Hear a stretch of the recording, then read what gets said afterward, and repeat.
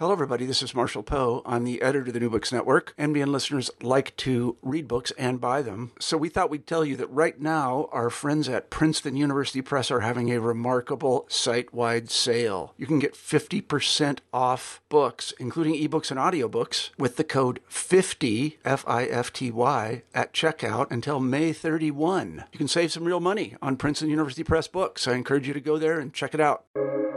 Welcome to the New Books Network. Welcome back to New Books in African Studies, a podcast channel on the New Books Network. I'm Sarah Katz, the host for this episode.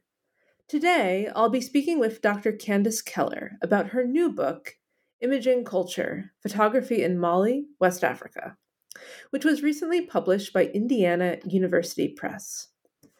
Dr. Keller is an associate professor of African art and visual culture at Michigan State University.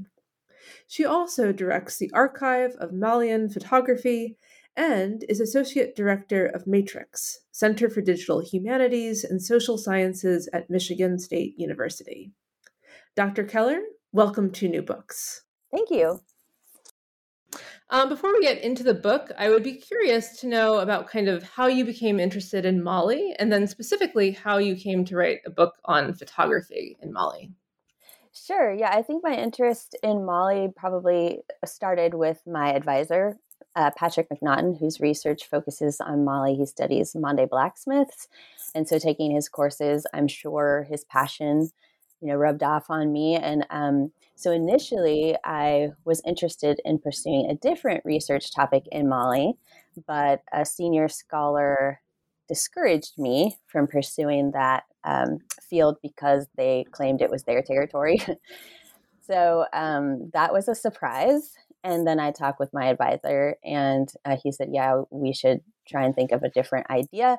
And at that time, I was enrolled in a contemporary African art seminar in graduate school. And this was 2001. So it was right when there was a lot of international attention to photography, commissioned portraiture coming from West Africa, particularly Mali, with Seydou Keita and Malik Sidibé, in particular with several exhibitions and catalogs and a few book publications. And so I wrote a paper on both of those photographers. And through my research, I had a lot more questions than the extant text was able to address. So I thought, well, that would be an interesting research topic. I wonder if Malik Sidibé would be interested, because unfortunately Seydou Keita had passed away that year. So I went in 2002 on a pre-dissertation research funding grant and met with Malik Sidibé to see if the project was viable and if he was interested in working with me or other photographers were. And everyone was really supportive. So I applied for the Fulbright Hays dissertation field research. So in 2003, 2004, I went and did dissertation research and have been working in Mali for the past 20 years. Right. And as you kind of just alluded to, I know this is a project that you've been working on for, quite some time. And so I'm wondering kind of what were your methods for doing this research, but also maybe most importantly, kind of how did your methods change or expand as you kind of went along? Relatedly, as we'll discuss a bit later, a key part of your book is sort of identifying different concepts that are central to daily life in Mali and kind of how people understand their own identity and their relationship with others, which you then tie to different photographic practices. In other words, you've sort of used an emic approach to kind of studying photography in Mali, which I think sort of makes your work particularly interesting. And I wondered kind of how you narrowed in on which concepts to focus on. And also kind of, was it easy to determine, or did some of these concepts kind of only emerge after a kind of prolonged period of research? Okay, so I'll take the first part of your question first. So I began when I arrived in Mali with mostly visiting elder photographers in Bamako, starting with Malik Sidibé. Really, he is in many ways a nexus of photography there. He's so well connected and has helped train many. So because by the time I got there in 2002, so many photographers had already passed away.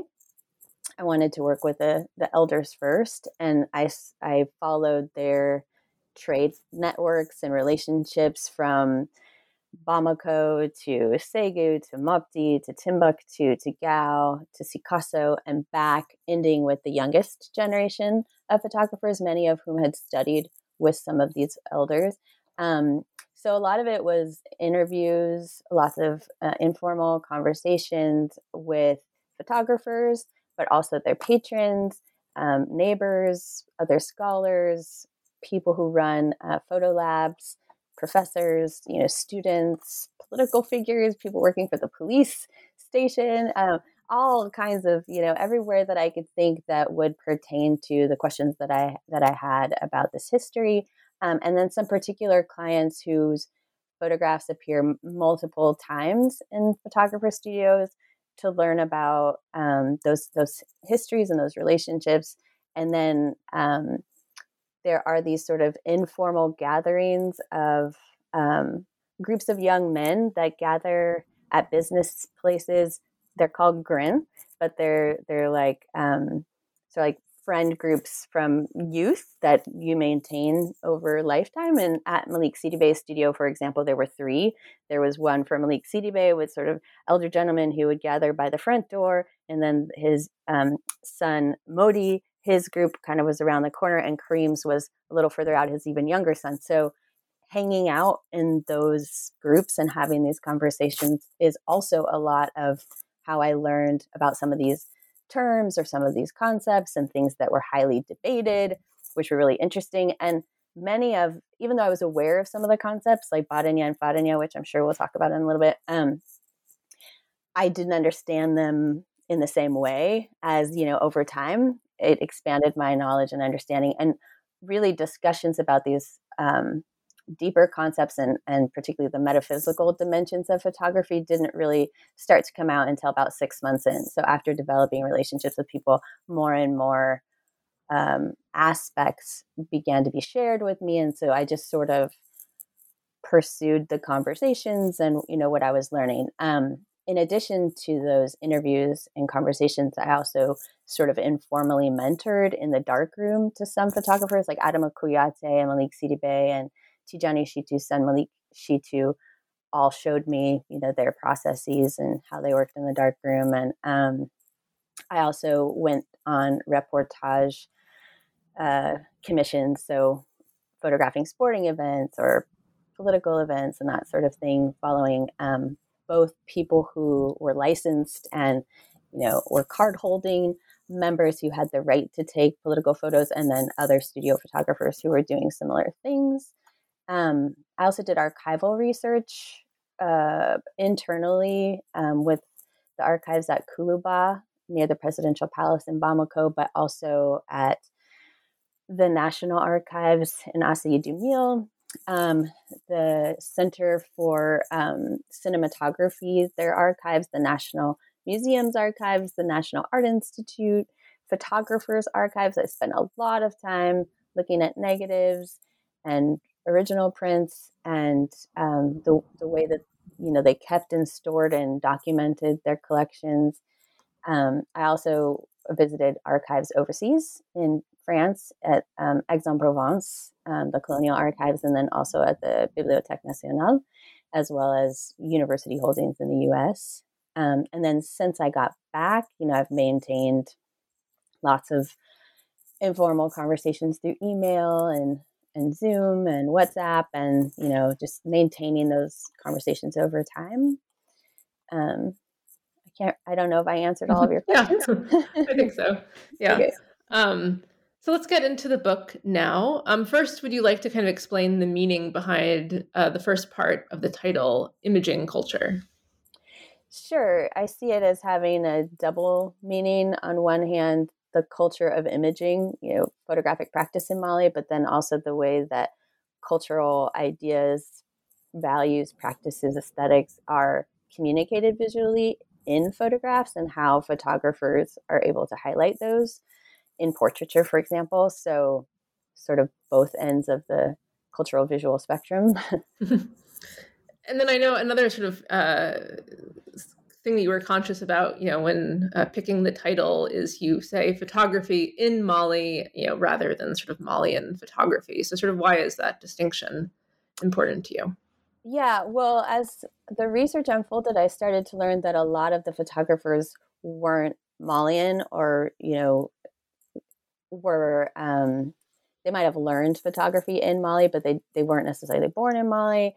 A lot of the patrons too were coming through, particularly historically, through the railroad, and weren't necessarily Malian. So I wanted to complicate and add nuance to this history so that it was more about the practices of photography in Mali than a national um, idea of photography, or ethnic or cultural based view of photography, because so much of the work historically, particularly in rural contexts in the field of African art history, focuses on a particular culture group, a particular area. And in this case, it's a lot.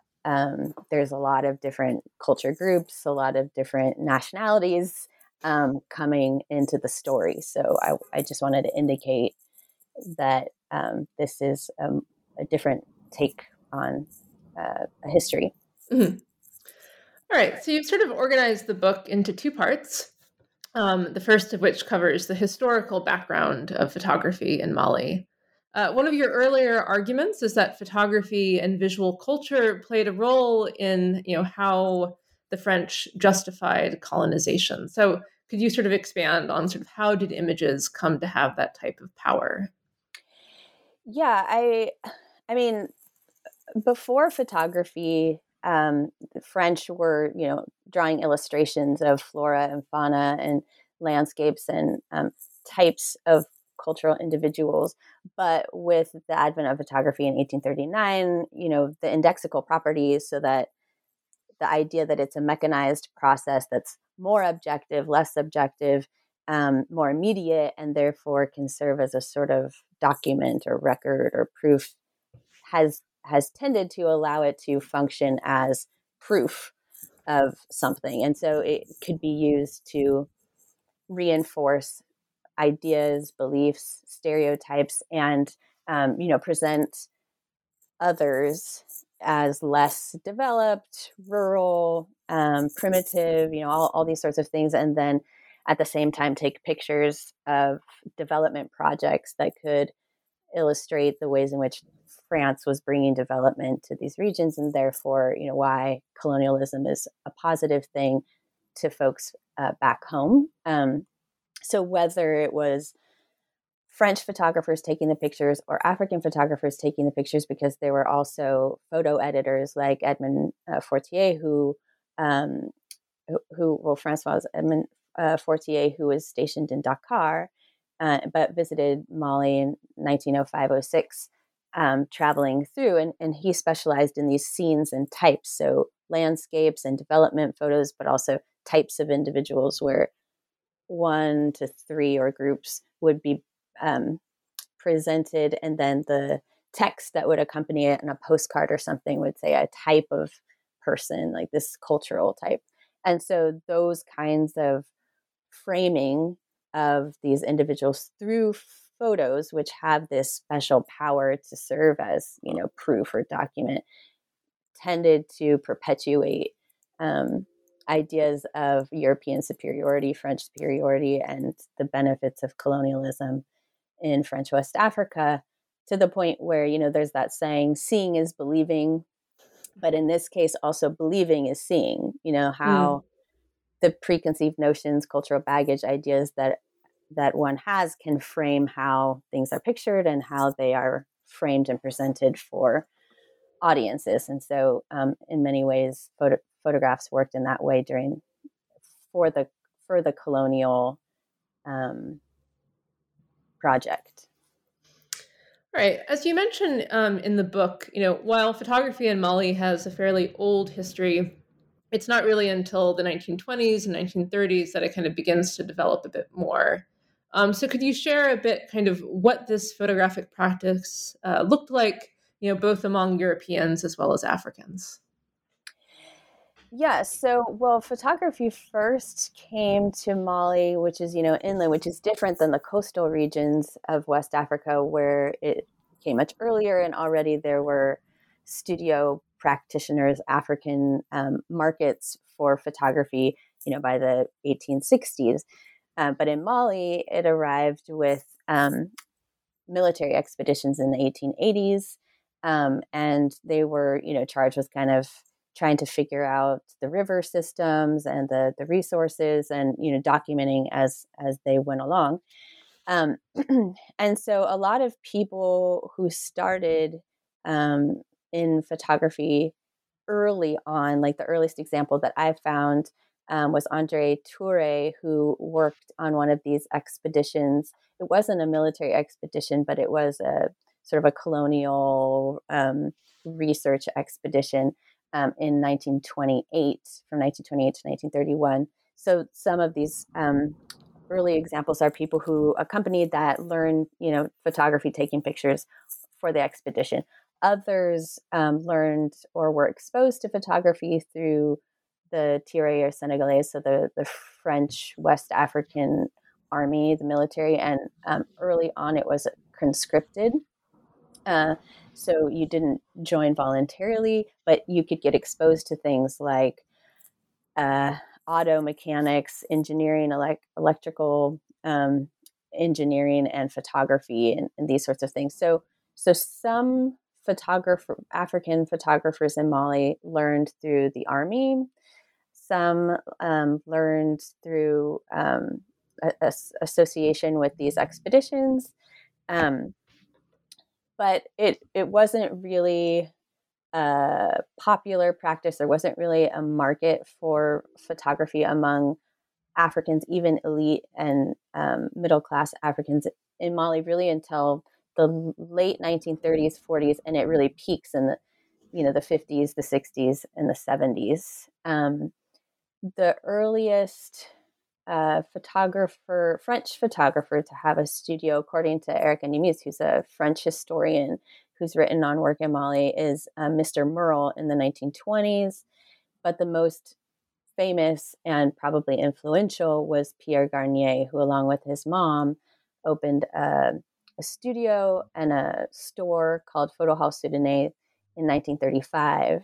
And a lot of photographers who went on to operate their own businesses, African photographers in Mali, apprenticed or learned or had something to do with that studio and that business, working for him. Others, like Felix Jallo, also learned from Pierre Garnier, but also, he was born at the French mission. So in Kita. So, missionaries also are a means by which people learned the practice of photography. A lot of the African photographers got their materials early on from French military guys in the military who were going home, or from people who operated studios and were leaving and got their materials secondhand. So there's a wide variety, and some of the photographers early on were well educated. They were also teachers, and they were doing photography on the side.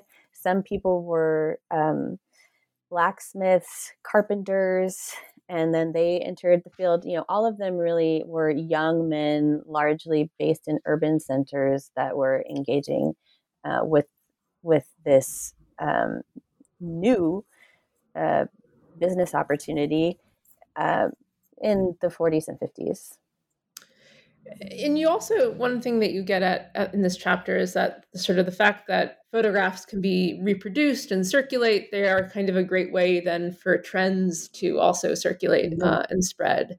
Mm-hmm. And so, at the heyday, of photography in the 1950s, what are some of the styles that kind of became prominent, and how did those sort of change over the coming decades?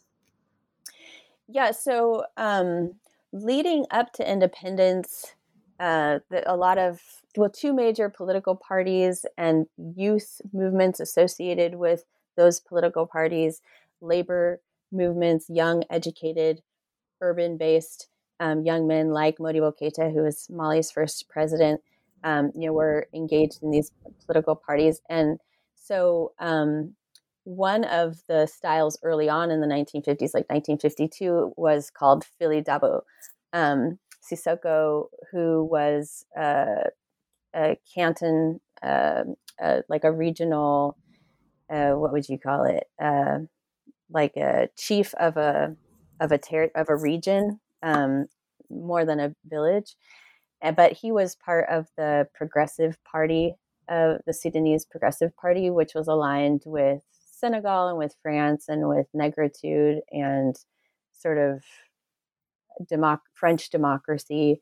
And that was really popular early 1950s. But by 1956, a lot of that had changed and shifted more toward an anti-French socialist movement of the Rassemblement Démocrate Africain. That was the first political party of Modibo Keita, the first president. And so, at first you have more like Senegalese style has remained popular throughout even today. But at that time there would be, a leader like Philly Dabo Sissoko, which would change to, Modibo Keita and his party being more prevalent.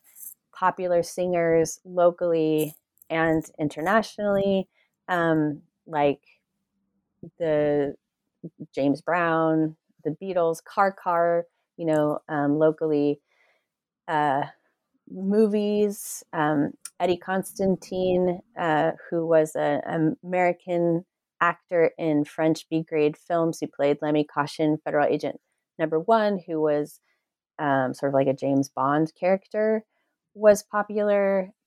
People who kind of had this bravado or debonair kind of quality, like teachers early on, these Zazu, these sort of sophisticated dandies, young men, were often emulating Mallarmé and symbolist poet style in very, sort of dandied fashion.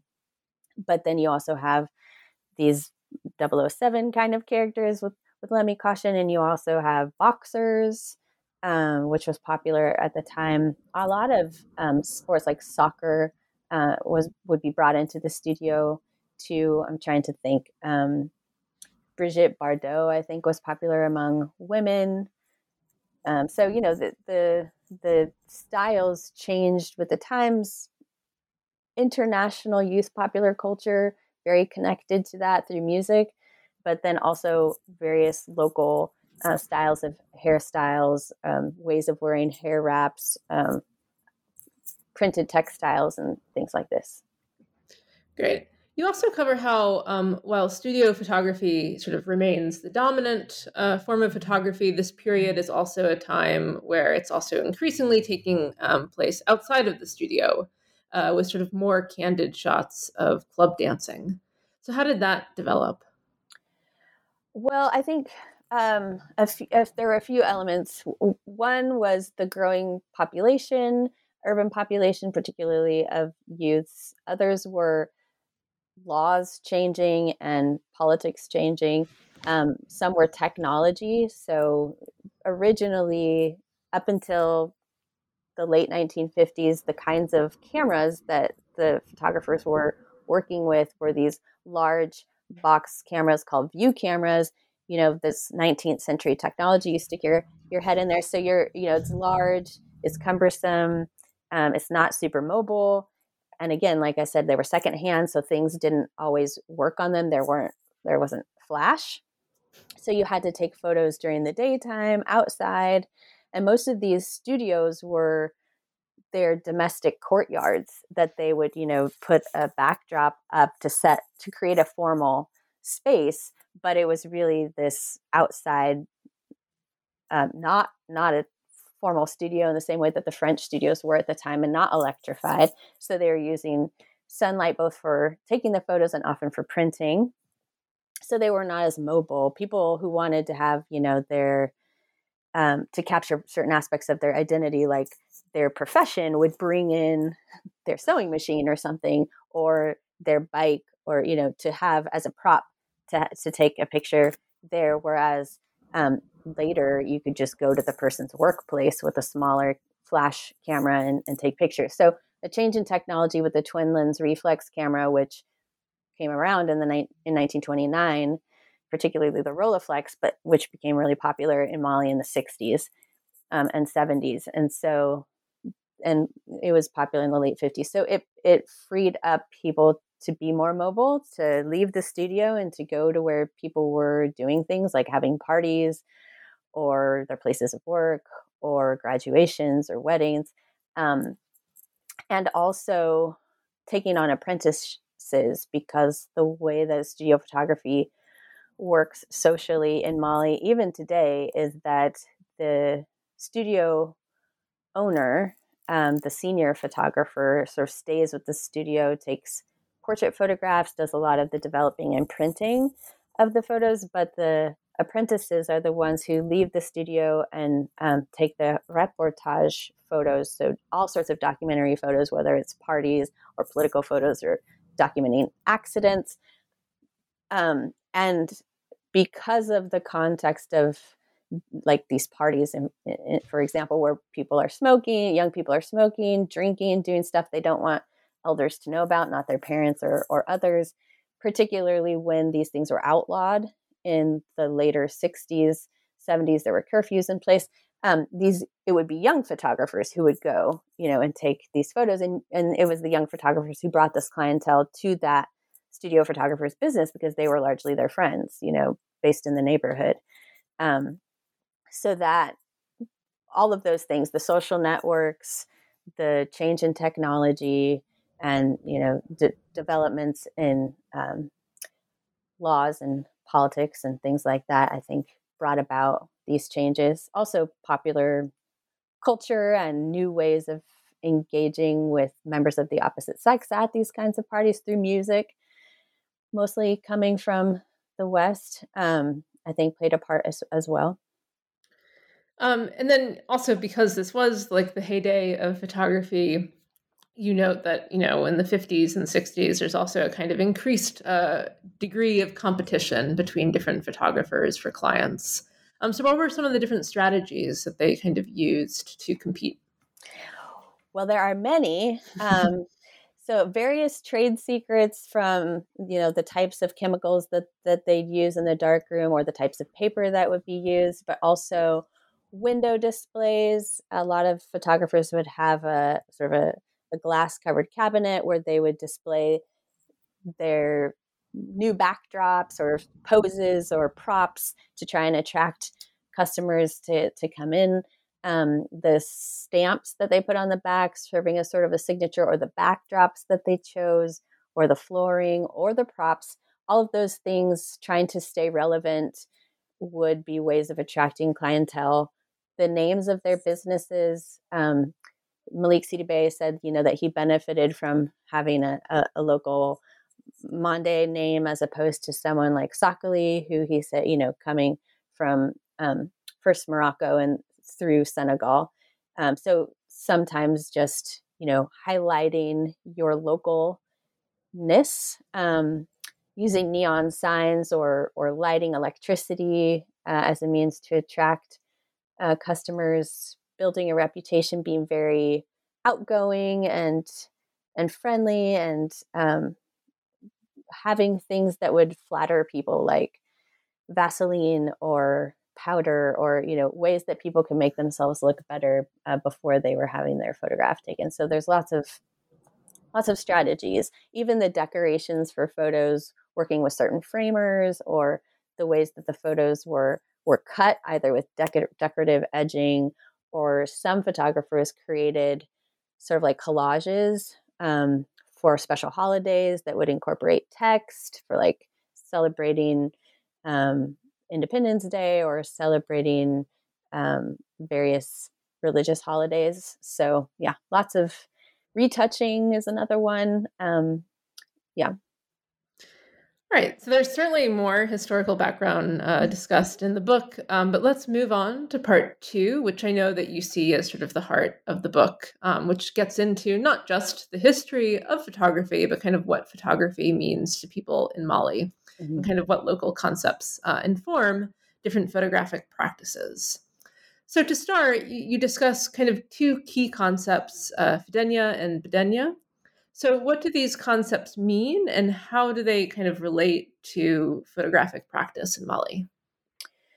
Yeah, so the concepts of Fadenya and Badenya are complementary. They stem from polygamous practice. So Badenya means mother childness, so Ba mother, Den child yanness, and Fadenya is father childness, and so they're complementary. Badenya it comes from the idea of children who have the same mother and the same father in a polygamous household. So the idea is that that kind of relationship is one of mutual support and nurturing, unity, closeness, camaraderie. If something good happens to one of those individuals, it's good for everyone. There's less competition and jealousy. This is the way it's conceived of. Everybody knows in practice it's not this neat or easy. Anyone who has a brother or sister could probably relate that there's definitely some competition and envy that happens even within monogamous and Badenya context. But that's the way it's conceived. And then Fadenya are children that have the same father but a different mother. Because in Mali, legally, a man can have up to 4 wives, but everybody has to agree before the initial, wedding if this is going to be a polygamous or monogamous relationship and so on. But in the context where there are multiple wives in the household, then the children of those different women, the idea is that there's some competition for resources, for attention, affection, potentially among the wives. And then that carries through with their children. So the way that Fadenya is conceptualized is as competition, jealousy, envy, but it also can be innovation and entrepreneurship and building one's reputation. So like the strength and the will to improve, to develop your own sense of identity. And so neither of these concepts are wholly positive or wholly negative. They are complementary in that you need both, and either one, if the balance is off, can be problematic. So this is also kind of extrapolated out from the family to explain social dynamics, which is why it's described as a social theory of inertia by Charles Bird and Martha Kendall, where there are certain elements that pull individuals back into the social mass and certain ones that bring people out of it to challenge it. And so Fadenya, in that sense, relates to the relationship of an individual in society who is largely associated with youth, particularly young men, but people who are trying to challenge the status quo. They have special privileges, opportunities, capacities that allow them to take risks and, in entrepreneurial activity, innovation, development. So positive things can come from that, but it also can be problematic if people are very self-interested. It can be exploitative, it can be selfish, it can be criminal even.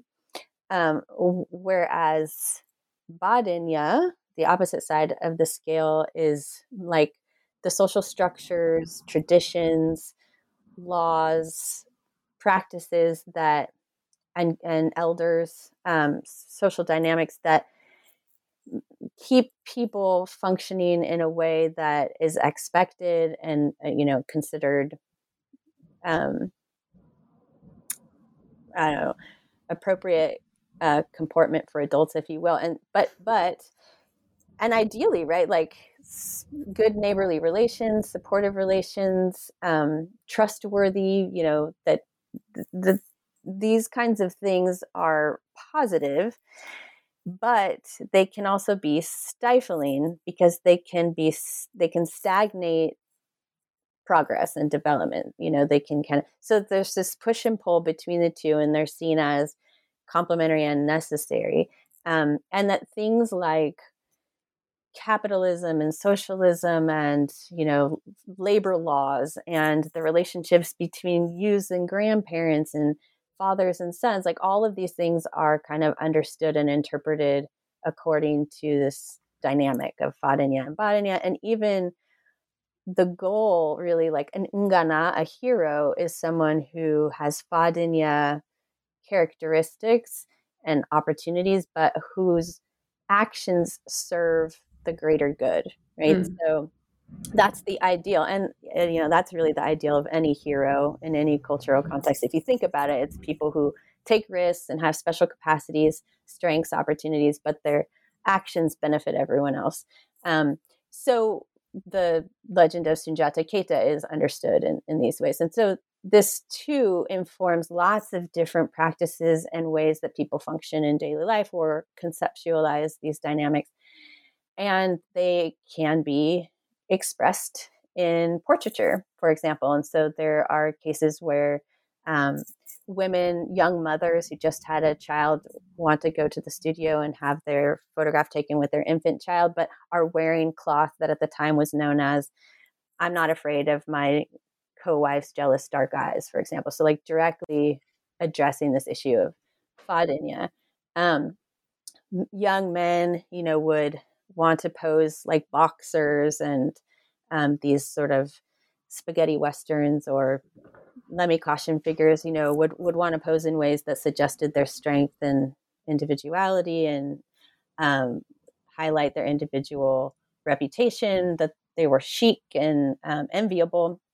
And so photographers would find ways to highlight this, like taking a low vantage point, so you're looking up at them literally and sort of creating this enviable status like a Hollywood photo, or using lighting in ways that create more drama, or using backdrops juxtaposed with sitters' patterns in their clothing that kind of flatten the picture plane and focus more on the individual's face or features, their jewelry and that sort of things to highlight their individuality. So photographers were intentionally highlighting these aspects that they knew that their clients wanted to portray. And likewise, Badenya can be conveyed by people wearing the same clothing or taking pictures, shaking hands, or touching particular body parts that communicate those ideas, or getting in a Sonsoronli pose, which is this crouching pose that's normally taken as one of respect and intimacy.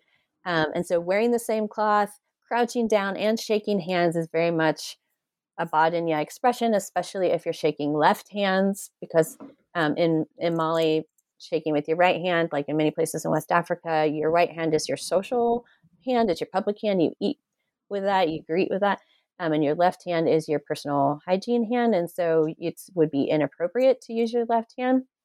But when you're leaving someone who's very close to you, you shake left hands because you want to ensure that you have to come back and see each other to right the wrongs. So people would take pictures shaking left hands, and you would know this is documenting a moment where these close individuals, someone was leaving and they wanted to document the moment and make sure that they saw each other again to fix that. And so there's just a ton of ways. I mean, even like, whether you're standing in the sunlight or in the shade when you have interactions, or if you're, directly looking at someone or looking away, there's a lot of ways in which these ideas and the aesthetic ideas related to them come into play, even in the social relationships between photographers, the competition that's there, or the camaraderie that's there, even naming each other's children after each other as a way of forming a closer relationship and an honorific Badenya kind of relationship called Ndogama.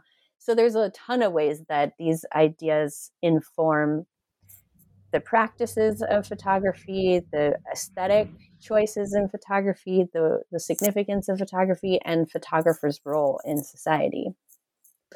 And then sort of one thing that I was wondering is, would a client sort of go into a photo studio and say to the photographer, like, I really want like a Fadenya photograph, or is it more just kind of like implicit that it's kind of underneath how people are making decisions, but it's not necessarily explicitly discussed? I would say the latter. Yeah, Okay. it's implicit. So, like, there are some photos in the book of me with friends that I included just to show that these were commissioned, and I didn't say I wanted X, Y, or Z, but the photographer interpreted.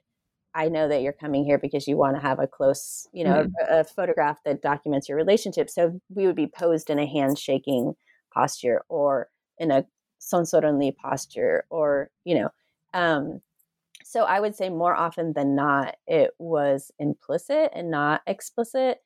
Or sometimes people might say, I want to like create a tailoring scene, and what that does is, one of them is in the middle. There's this great photo by Amadou Maiga where there's a young man kind of in the center of his friends who form a circular composition, and they're all looking at him like they're tailoring him, and he's like this chic, enviable character. So that's very Fadenya, but at the same time, the support that he's getting from everyone around him is also very Badenya, but it all serves to make him this very chic, enviable kind of character. And so I would guess there was a conversation about we want a scene like this, or or seeing another photograph and saying we like that pose and we want this. So there's a lot of ways in which the patron and the photographer would determine that, but it would not, I don't think anyone would come in and say, I want a Badenya photo or a Fadenya photo, but everybody knows that those are the underlying ideas that are being communicated. Got it. Another concept you bring up is that kind of the idea of photographers as visual griots. And unlike sort of Fadenya or Badenya, this term visual griot, first originated by an outsider, yet as you kind of describe, it's sort of now been embraced by photographers in Mali, and they've also kind of brought their own interpretations to the term. So first, I guess, what does visual griot refer to, and kind of why does it fit the type of practices done by photographers in Mali? Yeah, thanks for the question. I think when Malik Sidibé said that this concept was first introduced to him in the 90s by some journalists who asked him about, if he considered himself to be a visual griot.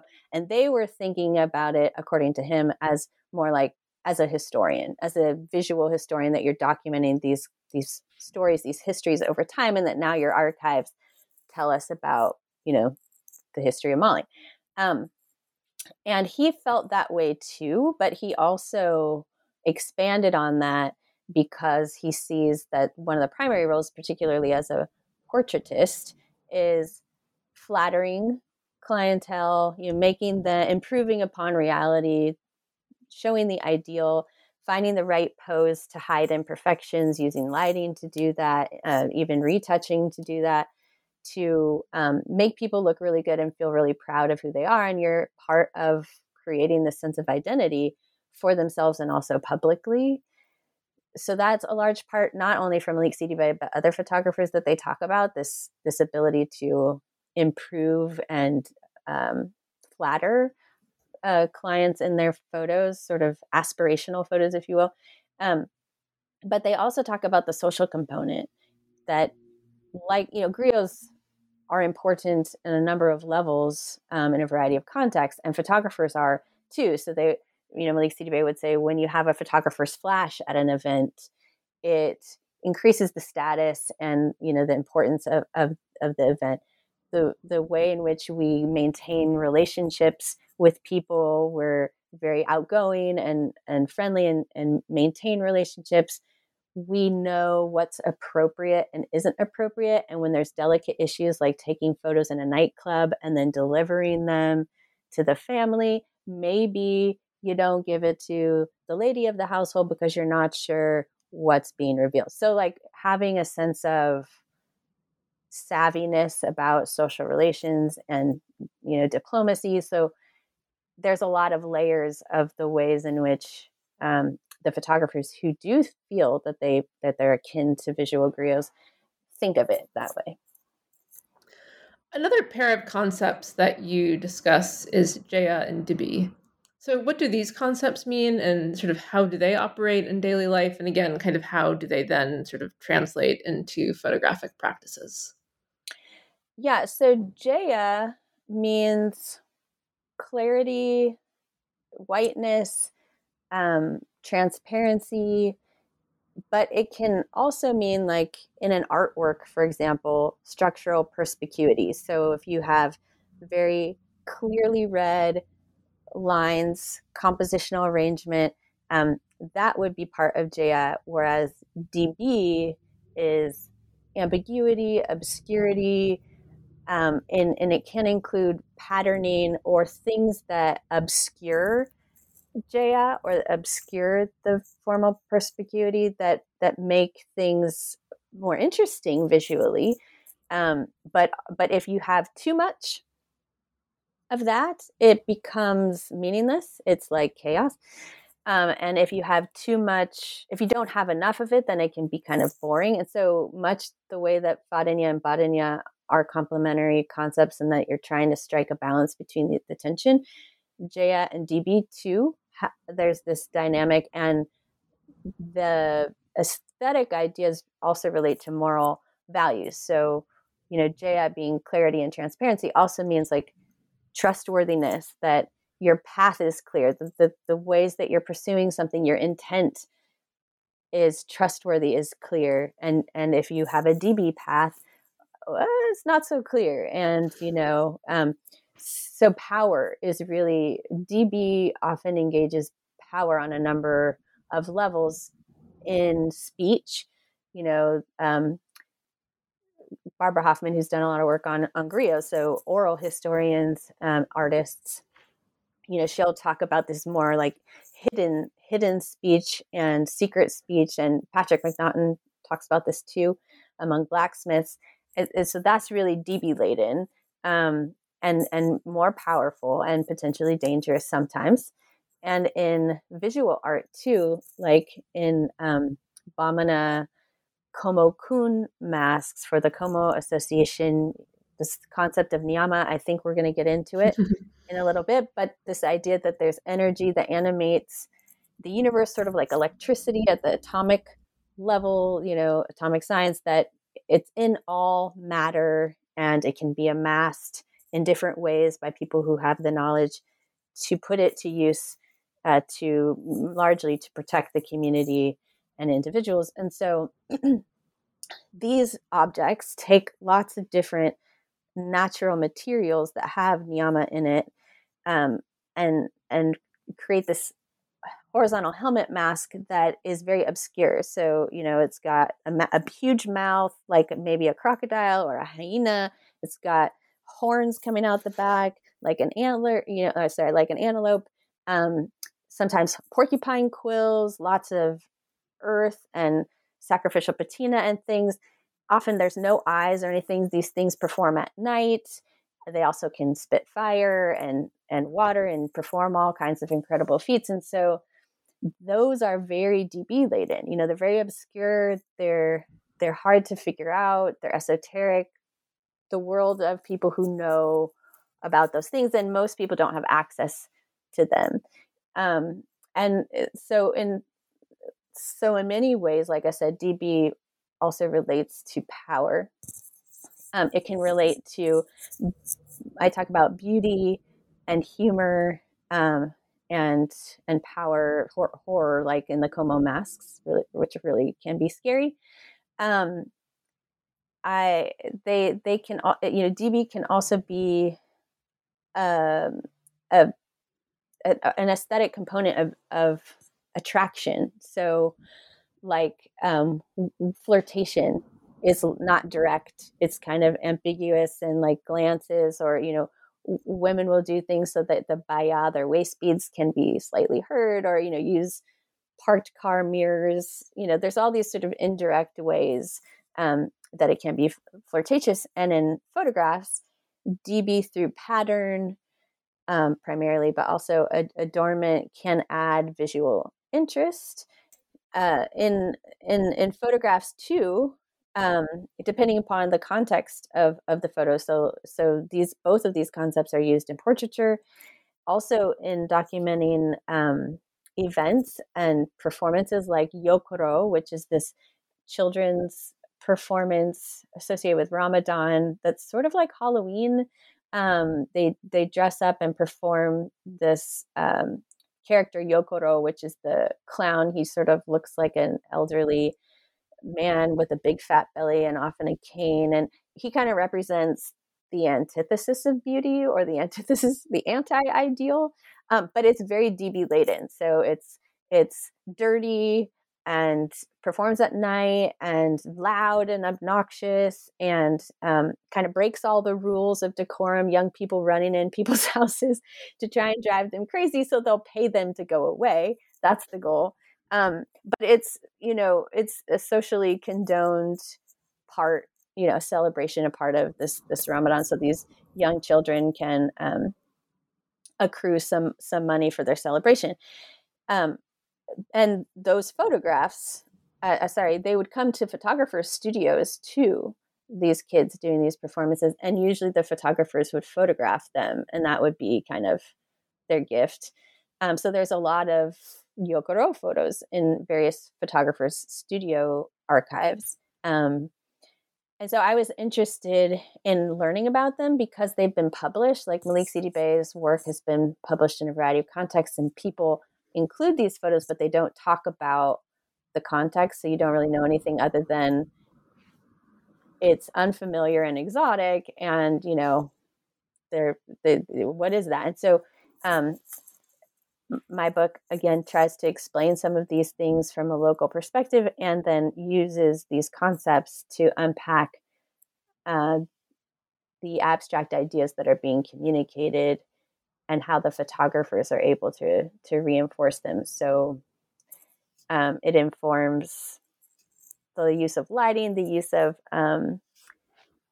sometimes, like if photos are being taken in reportage context outside, people would pose not in front of the garden or the plants as might be expected in a Western context for portraiture, but like in the plant, so that it obscures part of the body. And what it does is it ends up putting the emphasis on the face, and it does make for a really beautiful, interesting composition. And so just like patterning and backdrops can be used to highlight the face through DB, the same is true, of this use of foliage, for example. So those are just some of the ways in which Jaya and DB can be used in photographs.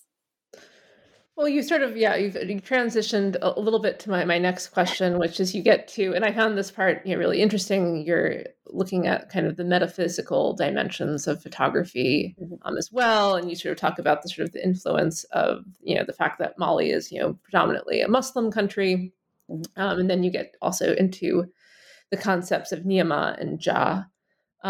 So perhaps first, if you could kind of define what those concepts mean, and then kind of explain how it influences not only kind of how photographs get composed and printed, but also sort of people's relationship with their photograph and the photograph of others. I found particularly interesting in the book. Yeah, so I think there's a general idea in the global north, maybe beyond, and a debate maybe about Islam's iconoclast stance when it comes to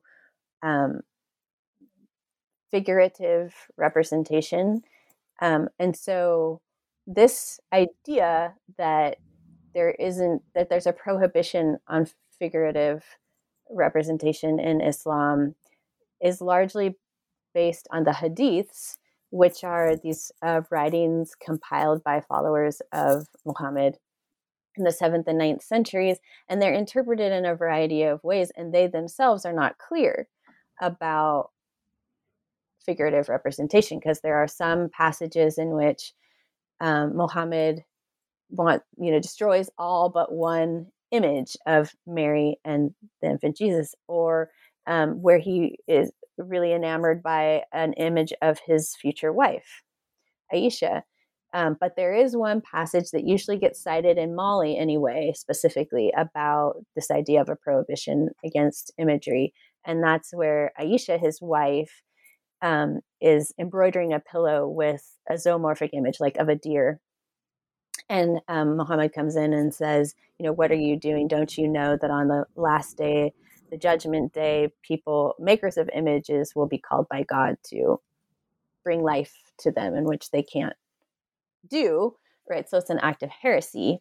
But most Malians that I spoke with don't feel that there's a prohibition against figurative imagery, including photographs and photographic portraiture in Islam.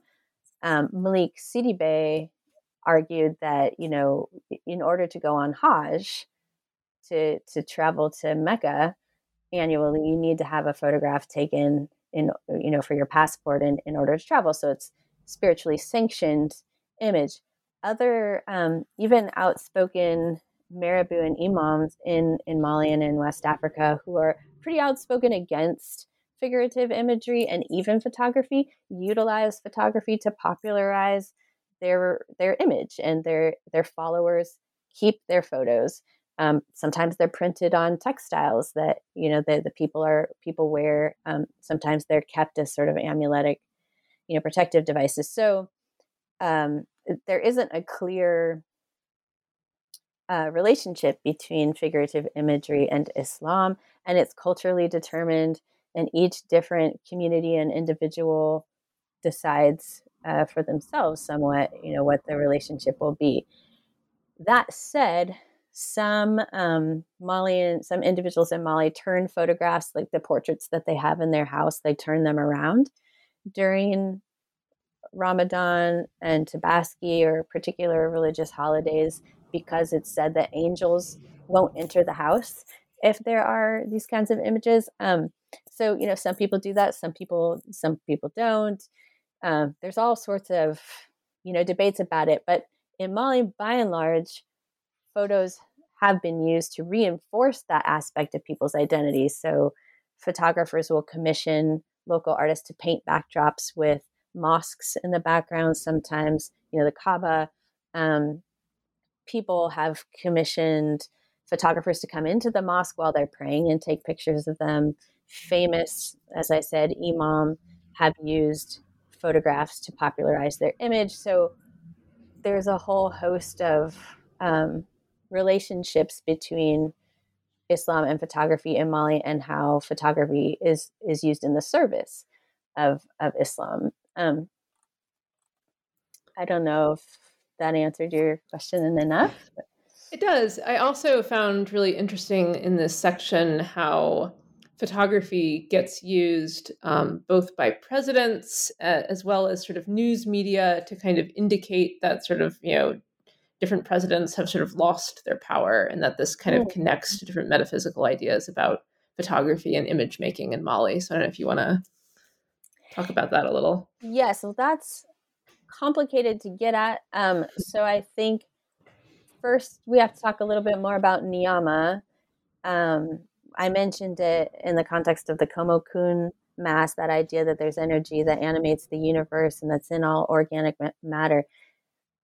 Like a Komo-kun, there's something called a boli, which is similarly like a battery of action, like a battery of energy, a battery of Niyama, that a person who knows how to engage with this formula can use it mostly to protect communities. Often these are used buried under structures to protect, like homes, protect mosques, to protect the community. And they can also be buried around the presidential palace to protect the president and their regime. And so when Modibo Keita's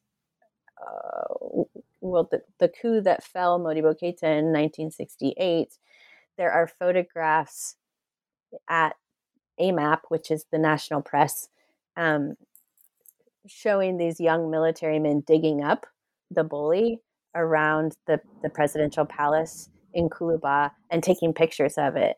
And so basically kind of documenting the fall of power based through this coup, but also photographs that document the fall of their spiritual power that enabled them to come to power in the first place. They're the same thing with Moussa Traoré in 1991. There's a photo of a bully called Moussa's Egg at the National Press. Same kind of thing, that it's documenting the fall of power, even though everybody always said that his political party, MPR, stood for Moussa pour revenir. So like his power wasn't really gone, but temporarily until he passed away. But so there are these ways. And I guess what I'm trying to highlight too in my book is that things like Komo Kun and Boli, historically in published literature and anthropology or art history, are talked about in a particular rural context among Bamana individuals and not as relevant and connected to contemporary political leadership or urban context or multicultural members of society. And through studying photographs and the history of photographic practice, I learned that, all of these ideas are still very much at play today, in the Capitol, with the, president, with the national press photographers, with photography. The ideas like Fadenya and Badenya, some photographers' studios are titled Badenya. Some hairdressers or tailors' shops are called Badenya. It's on the back of public transportation. I have a picture in the book of a young man who painted really bold in red on the back of his shirt, Badenya. So that these aren't just relevant in a particular village context or among a particular culture group, but they are multicultural, transcultural, in fact, even beyond just Mali, and that people engage with them on a variety of levels, and they have meaning in so many different contexts that connects history and the present and rural and urban and international and local and things like that. So that's one of the things that I'm also trying to show by contextualizing these photos within these local conceptions, is to add nuance and more practical understanding of the ways that these ideas are used by people, including in photography. Another way I think that your book tries to add nuance is sort of what you get at in your final chapter, where you kind of dig into a number of kind of important questions regarding ethics, both in terms of the international art market, as well as in terms of scholarly researchers like yourself. But perhaps to start, kind of what is the history of photography in Mali entering sort of the international art market? Kind of when does this begin and kind of how does it develop? So I think the beginning is really 1991 with an exhibition that Susan Vogel and others curated in New York and Africa Explores that included photography from various photographers working in West Africa, Mali, Senegal, Ivory Coast, and other places. But well known that it was photographs by Sadie Keita, for example, were included, but accredited to an anonymous photographer, that the photographer wasn't identified. So the story that Andre Magnan and Jean Pagazi, who sort of funded him for a long time to serve as his curator of his collection. So Jean Pagazi is a probably has the largest collection of contemporary African art, perhaps in the world. His fortune from the Simca auto fortune, and he hired Andre Magnan to go to Mali with the Africa Explorers catalog and try to figure out who these photographers are, particularly Sadie Keita in this case. And so he did, and he met Malik Sidibé And then through Malik Sidibé, he met Seydou Keita. And so in 1997, he wrote a book on Seydou Keita. And in 1998, he wrote a book on Malik Sidibé. And those have really formed the foundation of the narratives that are told about the history of photographic practice in Mali, particularly these two photographers' roles and their styles of photography. But in addition to those, there have been other, exhibition 1996, the Smithsonian with Chris Geary had an exhibition of Seydou Keita's work.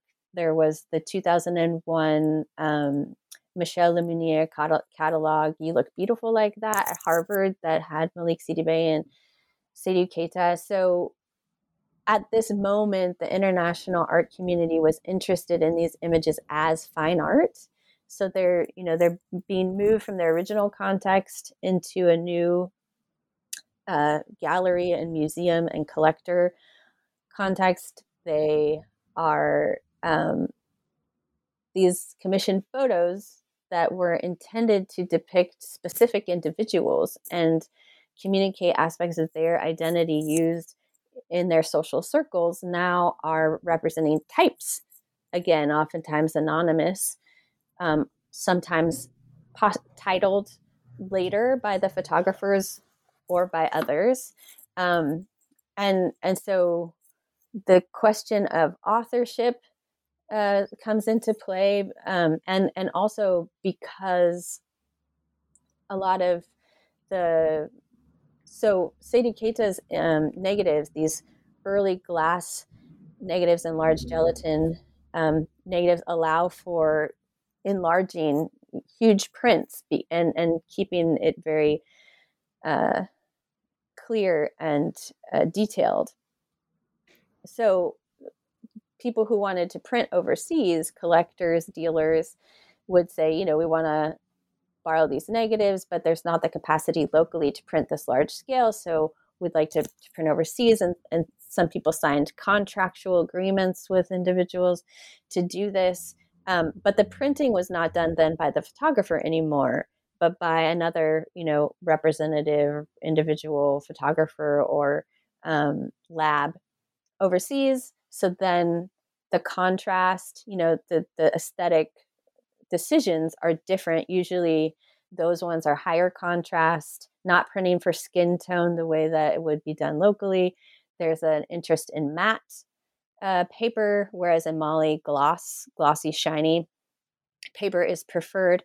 So now you have, just a different object that has different aesthetic components for a different audience. And who is the author at this point? Because so many things have transitioned through the process, and so those are some of the questions being raised as these objects move, and the way and they're being presented in exhibitions, public exhibitions. And so then the question of one's right to privacy comes up too, because even though legally the photographers own the negative, when the photographs are taken, nobody was thinking about the potential of them ending up, in an exhibition in Paris. And so there's the ethical questions. And some people have come to photographer studios like Malik Sidibé's to complain about seeing, their grandparents maybe in a bathing suit or something on display.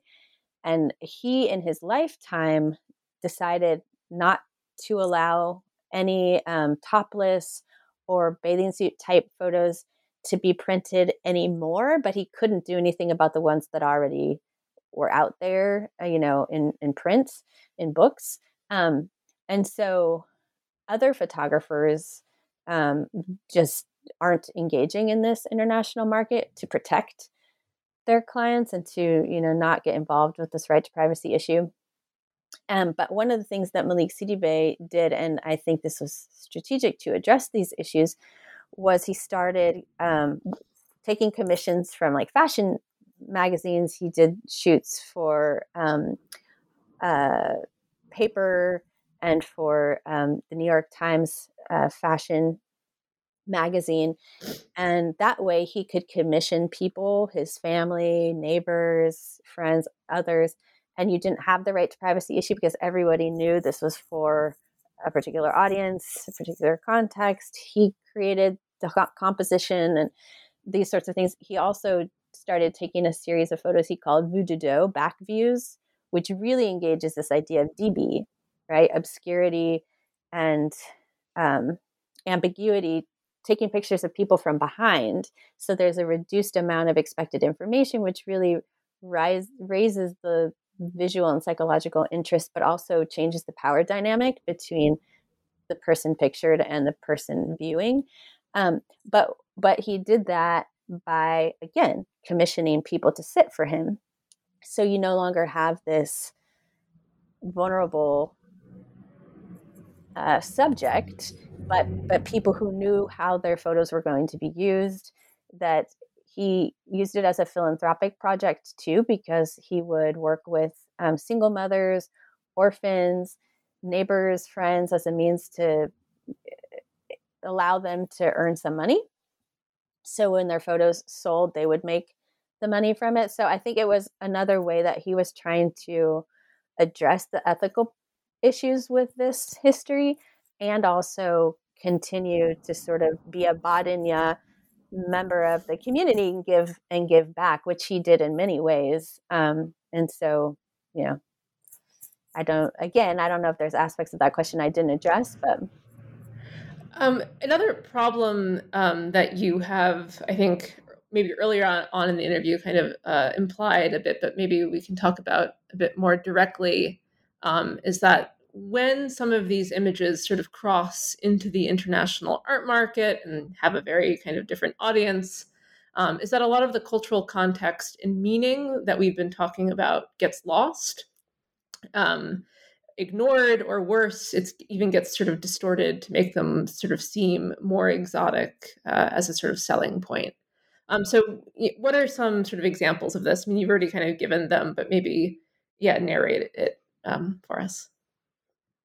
Yeah, so the titles do that, for example, too, by representing people as types like this, like a hunter, he killed a hyena, or the photos of the Yokoro that I mentioned earlier, where it's these young boys in sort of strange get up, and without any context, it's hard to know what's happening other than it's just exoticizing and reinforcing, stereotyped ideas about African otherness.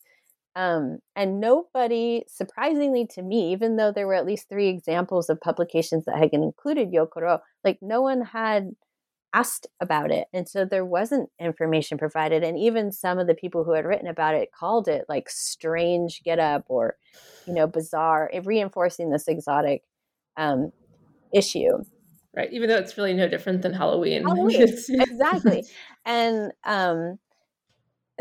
then also there's sort of a debate contemporarily, like Okwe Enwezor, who's done a lot of work on contemporary art and specifically photography. He really was resistant later in his career of these emic studies and the sort of field work ethnographic approach, because he felt like it was reifying photography again as sort of an anthropological project and not as a formal artistic enterprise that would pigeonhole photographers in Africa as other.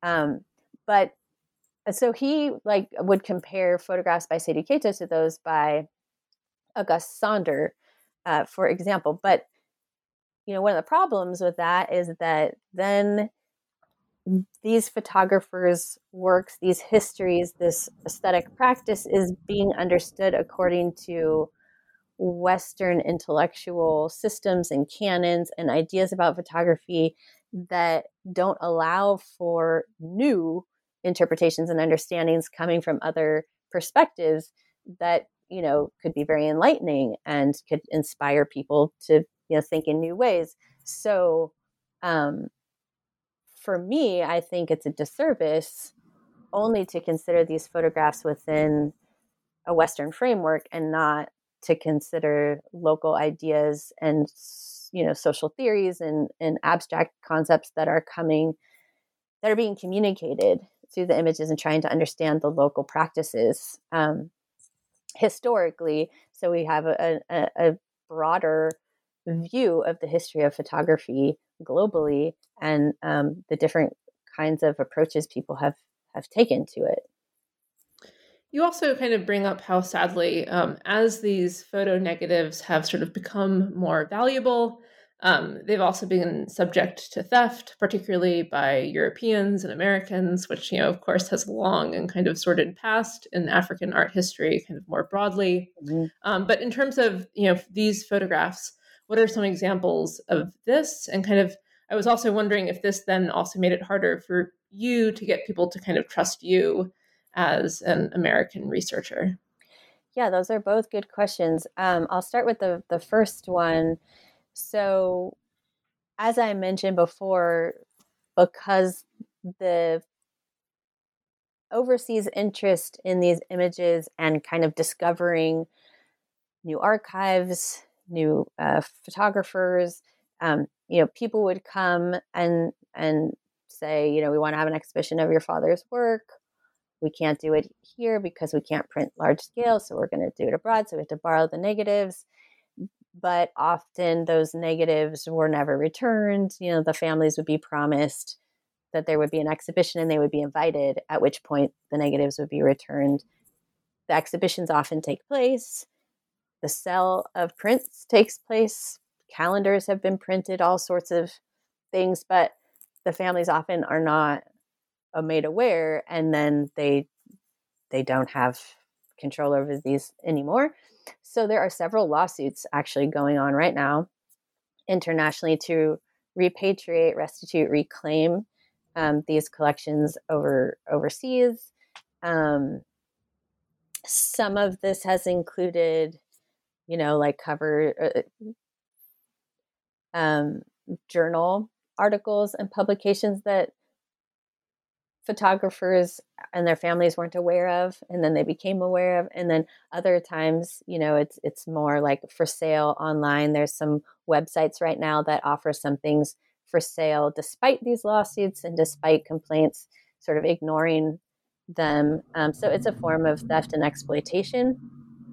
And we developed a project out of this research, working with 5 photographers and or their families, called the Archive of Malian Photography, that's intended to address a couple of things that are most important to the custodians of the archives, which is trying to preserve the physical archives from climate challenges, making sure that they're in archival safe, acid-free materials, but then also making them accessible to people around the world online, so that those histories can be interjected into the canon and people can broaden their understanding of photographic practice in Mali, but also not wanting them to be exploited. So, so we've cleaned and rehoused, digitized, cataloged, and made accessible 128,000 negatives from 5 photographers' archives, including Malik Sidibe, Tijani Shitu, Abdurman Sakali, Mamadi Cisse, and Adama Kouyaté. But then it's just JPEGs, low resolution JPEGs that are available online. So they're good for study purposes. You can use them in presentations or for research, but you couldn't print them out and have an exhibition or sell them. But then if people want to do that, then there's a means by, contacting the photographers and then developing an agreement in order for that to take place in a way that's more visible, more documented, hopefully more protected. It's not a foolproof method, but it's designed, to try to do all of those things: preserve, render accessible, and protect from exploitation and theft. And we're just adding a 6th archive now, that of Felix Diallo that I mentioned earlier, working with Erica Nimi, who's a photo historian, French photo historian. So his archive should be added to the website this year. Cool. Yeah. And then there was a second part of your question.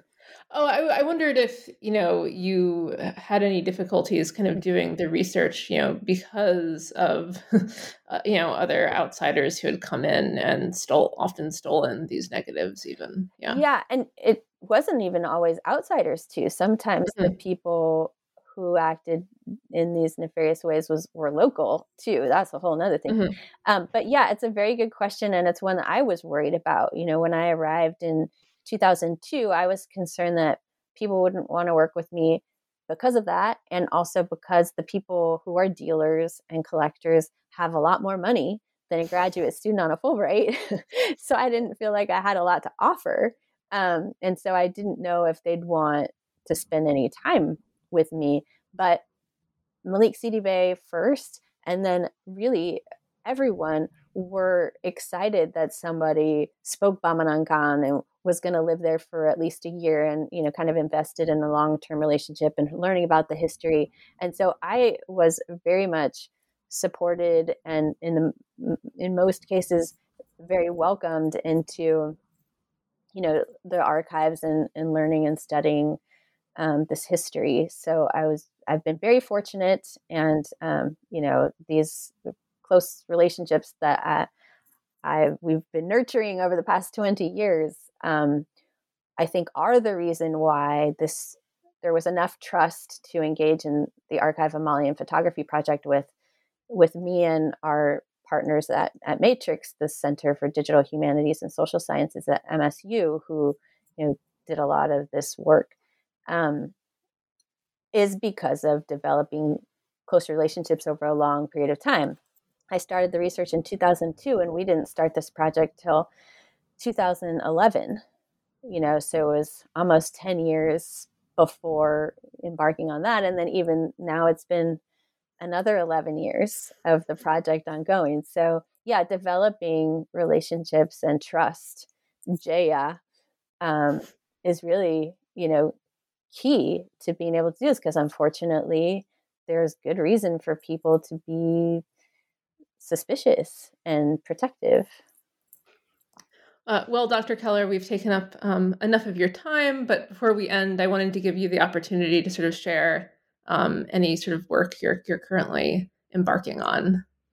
Sure. Yeah. Well, as I mentioned, we're adding the sixth archive, Felix Giallo, and this project, we've always envisioned it growing even maybe beyond Mali. And so there's another project working with Mofra Foundation in Accra, Ghana, to preserve and digitize and render accessible photographers' archives there. And then we are hoping to embark on a huge exhibition project for the Archive of Malian Photography in a few institutions in the US, in Mali, and in Senegal. Probably in 2024, we're writing grants for all these projects now. And then eventually next year, I want to work on a book on Tijani Shitu, particularly, a lesser known but amazing photographer, Yoruba, actually from Nigeria, but working in Mopti in Mali in the 70s through the 90s. I'm excited to hear that because, yeah, I was, as someone who works on Nigeria, I was particularly interested in sort of learning about this, Nigerian photographer living in Mali. So I look forward to reading that next book. And yeah, thank you so much for joining us today. Thank you for inviting me. It's been fun.